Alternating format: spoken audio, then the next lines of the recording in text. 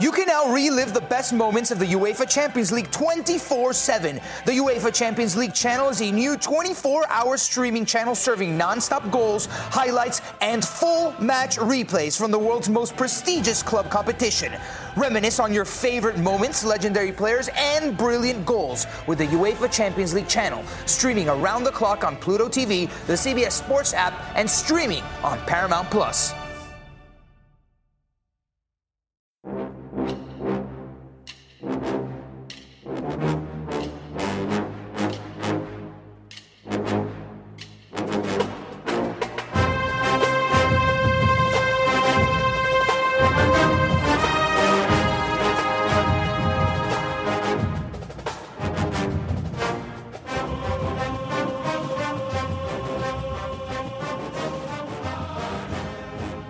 Good morning, Bucknutters. Welcome to the Bucknuts Morning Five here on Friday, May 8th, 2020. I am Dave Biddle, and I am joined by Jonah Booker.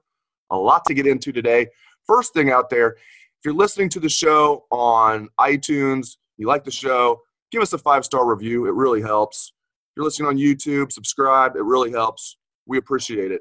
A lot to get into today, J-Book. Let's start with the best quarterback to play at Ohio State so far this century, and it's a heck of a list of quarterbacks that they've had. We did a poll yesterday for the site, and the 8 choices were in alphabetical order: J.T. Barrett, Justin Fields, Dwayne Haskins, Cardale Jones, Craig Krenzel, Braxton Miller, Terrell Pryor, Troy Smith. Those are the 8 choices. I'll reveal in a minute how the voting went, but my gosh, what a great run of quarterbacks for the Buckeyes this century. Who do you think's the best? Well, when I look at the best, I think about one thing, is the lion type of attitude, and I have to give that edge to Troy Smith. I mean, the guy, he just, he came in not really highly recruited, and the thing that you have to really like about Troy Smith is the way he was throwing the ball in Jim Tressel's system. It's a completely different system than what you're seeing from what Justin Fields and Dwayne Haskins was playing in under Ryan Day, where the offense is more spread and they were spreading the ball around, and the stats they're just ridiculous. But if you look at Troy Smith, I just have to go with him because he was the guy, Heisman Trophy winner at Ohio State. He was a Michigan killer.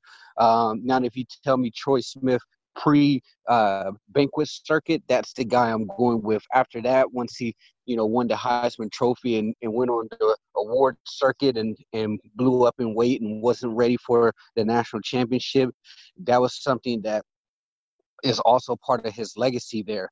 But to me, I definitely say Troy Smith. That's my pick right there. And Dave, one thing that we will never be able to really know is how good was Terrell Pryor. I mean, he had a video coordinator as his quarterback coach, and if you look at the way Terrell Pryor's game is, how good would he have been in Urban Meyer or Ryan Day's system? That's something that I always imagine. Yeah, I think people might forget just how good Terrell's passing stats were his final year at Ohio State in 2010, the season that didn't count when they went 12-1. We all know he was a great runner throughout his time. He developed into a pretty good passer by his junior season and put up nice numbers. And, they were a fantastic team in 2010. And I was at that Sugar Bowl when they beat Arkansas. It happened in my book. But, it's just incredible. I mean, I cannot believe the run of quarterbacks that they've been on. And it doesn't look like it's going to slow down anytime soon. Obviously, they have another year of Justin Fields. Then it's C.J. Stroud or Jack Miller, Kyle McCord. I mean, it's unbelievable. You're talking to a guy, J-Book, that grew up watching – I hate to, throw names out there and disparage people, but Greg Fry's a heck of a nice guy. He was a 3-year starter at Ohio State when I was in middle school and then into high school. I mean, Tom Tupa started a year at quarterback after being the punter for 3 years. And, he was the punter as a senior year too. I mean, there were some pretty weak quarterbacks. We all know about Steve Bellisari coming through here, Austin Mockerman. This run of quarterbacks has been incredible, and I don't think it's going to slow down. Yeah, and if you look at the run of quarterbacks that Ohio State has had, I think that has been the single biggest difference when it comes to Michigan. I mean, I think if you look at pretty much Ohio State is one Braxton Miller overthrown pass to Devier Posey there from just completely smashing Michigan for 15 years straight. I mean, they're dominating, but just a complete absolute sweep. And I think the reason for that is because of the quarterback play. Ohio State has had vastly superior quarterback play compared to what they've had up north, especially when Jim Harbaugh has been reaching in the bucket for grad transfers and transfers to try to kind of fill that void. Ohio State, we were very fortunate to have Justin Fields fall in our lap there. But at the same time, the run that Ohio State has had over, the last 15 years when it comes to quarterbacks has been nothing short of spectacular. Having Ryan Day as the head coach with the type of offense that he runs, with he's just such a great quarterback mentor. Quarterback whisperer is a term used way too often, but he is a great quarterback coach. He's a great head coach, and he runs a fun offense to play. And so quarterbacks are going to want to play for Ryan Day. As for the poll, Troy Smith won the poll. He got 30% of the vote, that's a big percent when you're talking about 8 guys in the poll. I voted for Troy as well. I agree with you. I think Troy is the best. And, man, talk about splitting hairs, though. I mean, Justin Fields is going to be probably the number 1 or number 2 pick of the draft. So that right there, you can say he's the most talented. Dwayne Haskins is the first Big Ten quarterback since Kerry Collins to get taken in the first round. 1996, Kerry Collins was taken in the first round. I think Dwayne Haskins shattered Drew Brees' single-season passing records. So, but yeah, I went with Troy as well. He's the best that I've seen. And Troy and Ryan Day's offense in the modern day, not that Jim Tressel wasn't the modern era of football, but you know what I mean. Troy Smith and Ryan Day's offense, that'd be incredible. Although I will say Jim Tressel did open things up a lot more in 2006, the year Troy won the Heisman Trophy. But yeah, I'm with you, man. You had no choice but to open it up when you had a guy like Teddy Ginn on the outside with Gonzo and Hartline. So he had the weapons to absolutely open up that offense. Yeah, that 06 offense, they went 5 deep at wide receiver, the guys you mentioned, with Ginn and Gonzo and Hartline and Robisky. Even Roy Hall was, people remember Roy Hall for hurting Teddy in the national championship game that year. Roy Hall, he had a lot of big catches, especially in that Michigan game in 2006. And then they had Beanie Wells and Antonio Pittman at running back and Troy Smith at quarterback. They were loaded. All right, and then some guy named Urban Meyer had to ruin things in the national championship game for him. All right, a couple interesting things to get into. I want to start with James Franklin coming out and saying that conferences will not wait for all teams to get back. What do you make of those comments?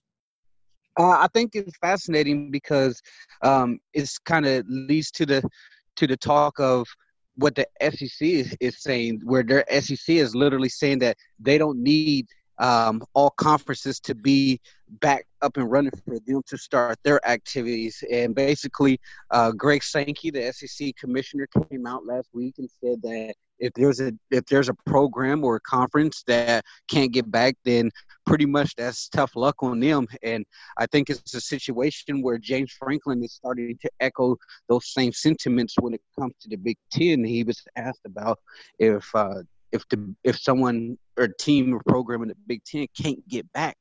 The point that James Franklin makes, and I somewhat agree with him, is don't hurt the rest of the conference because 1 or 2 programs in the league can't get back.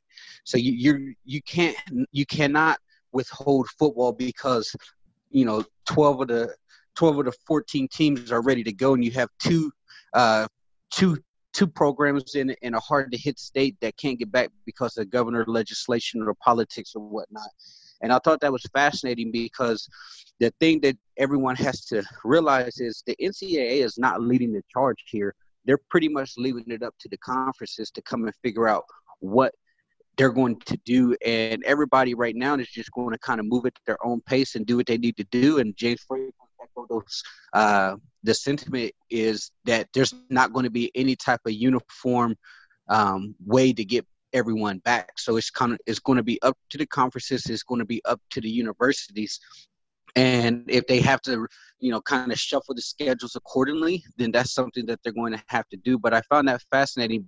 You're starting to really see the ball moving with coaches and commissioners pretty much saying that, hey, we're going to get going. And if you're not back, then I'm sorry that you're not back, but you cannot hold up the process for the conference. Kind of along these same lines, yesterday, Oregon's governor banned large gatherings through the end of September. So that obviously means the Ohio State at Oregon game this year will not have fans if the game is played. Now, I'd be fine with that. I've said before, you give me the deal right now. We have football this year, but no fans. Sign me up for that. I will take that deal. I prefer to have fans, but I just want to have football this year. Here's my thing, though. We're sitting here on May 8th. This decision was made on May 7th by the Oregon governor. I don't think final decisions need to be made this early, but just what do you make of the Oregon governor saying no large gatherings through the end of September? Yeah, I 100% agree with you. It just completely baffles me why people are making these vast decisions, people in power, over something that's, 3 to 4 months away. Let's play it out and see here. I understand that, people want to book flights and hotels and things of that nature. I would much rather for them to give a definitive and say, hey, the Oregon-Ohio State game at minimum will be without fans so that I can cancel my Airbnb.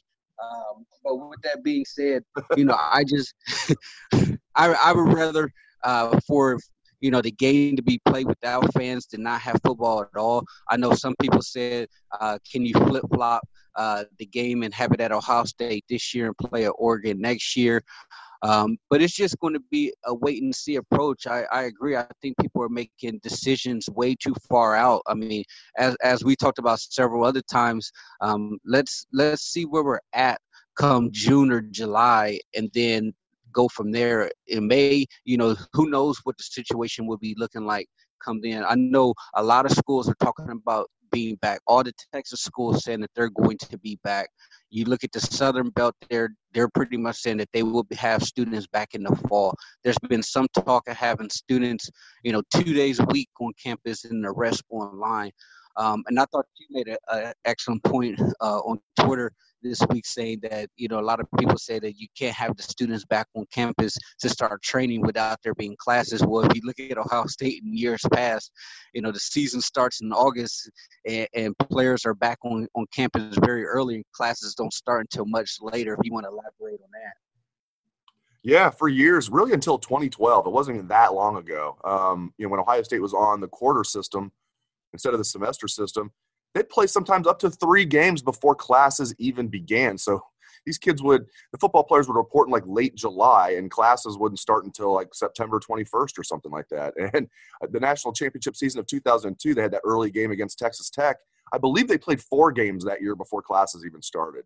Now, if the reason that football players can't be on campus is it's dangerous for them, that's different. But yeah, the argument that you can't have football players report before regular students, that's absurd on its face. That's happened for years. So it really has nothing to do with football players can't report before regular students. That's happened for and I wanted to touch on that too, because I think I was listening to the Texas A&M athletic director on the Greg McElroy show recently, and I thought he made some valid points. And some of the things that he said are socioeconomic issues that a lot of people don't think about. When they send these kids home, unfortunately, they're sending these kids back to in backgrounds that are very rough. A lot of kids are going back to gang-banging neighborhoods. Not everyone.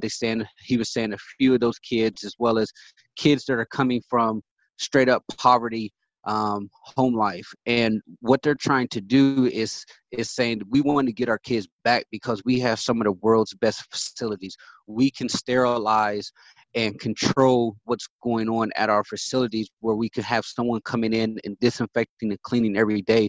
But we can also be able to provide meals, 3 to 4 times a day for all of these kids and put them in a much safer environment. And a lot of people are skeptics saying, hey, you just want to get your kids back.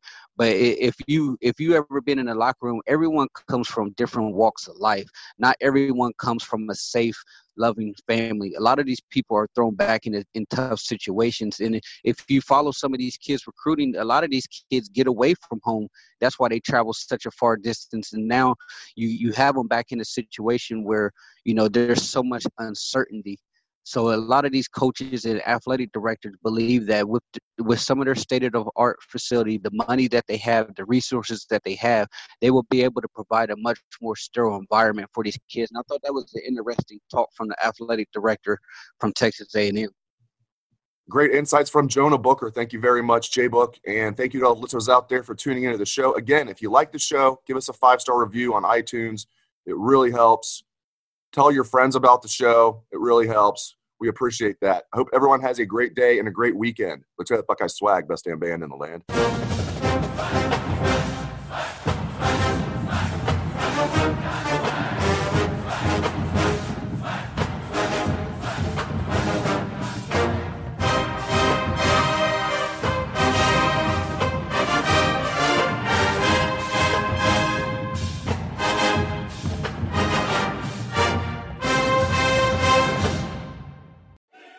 You can now relive the best moments of the UEFA Champions League 24/7. The UEFA Champions League channel is a new 24-hour streaming channel serving nonstop goals, highlights, and full match replays from the world's most prestigious club competition. Reminisce on your favorite moments, legendary players, and brilliant goals with the UEFA Champions League channel, streaming around the clock on Pluto TV, the CBS Sports app, and streaming on Paramount+.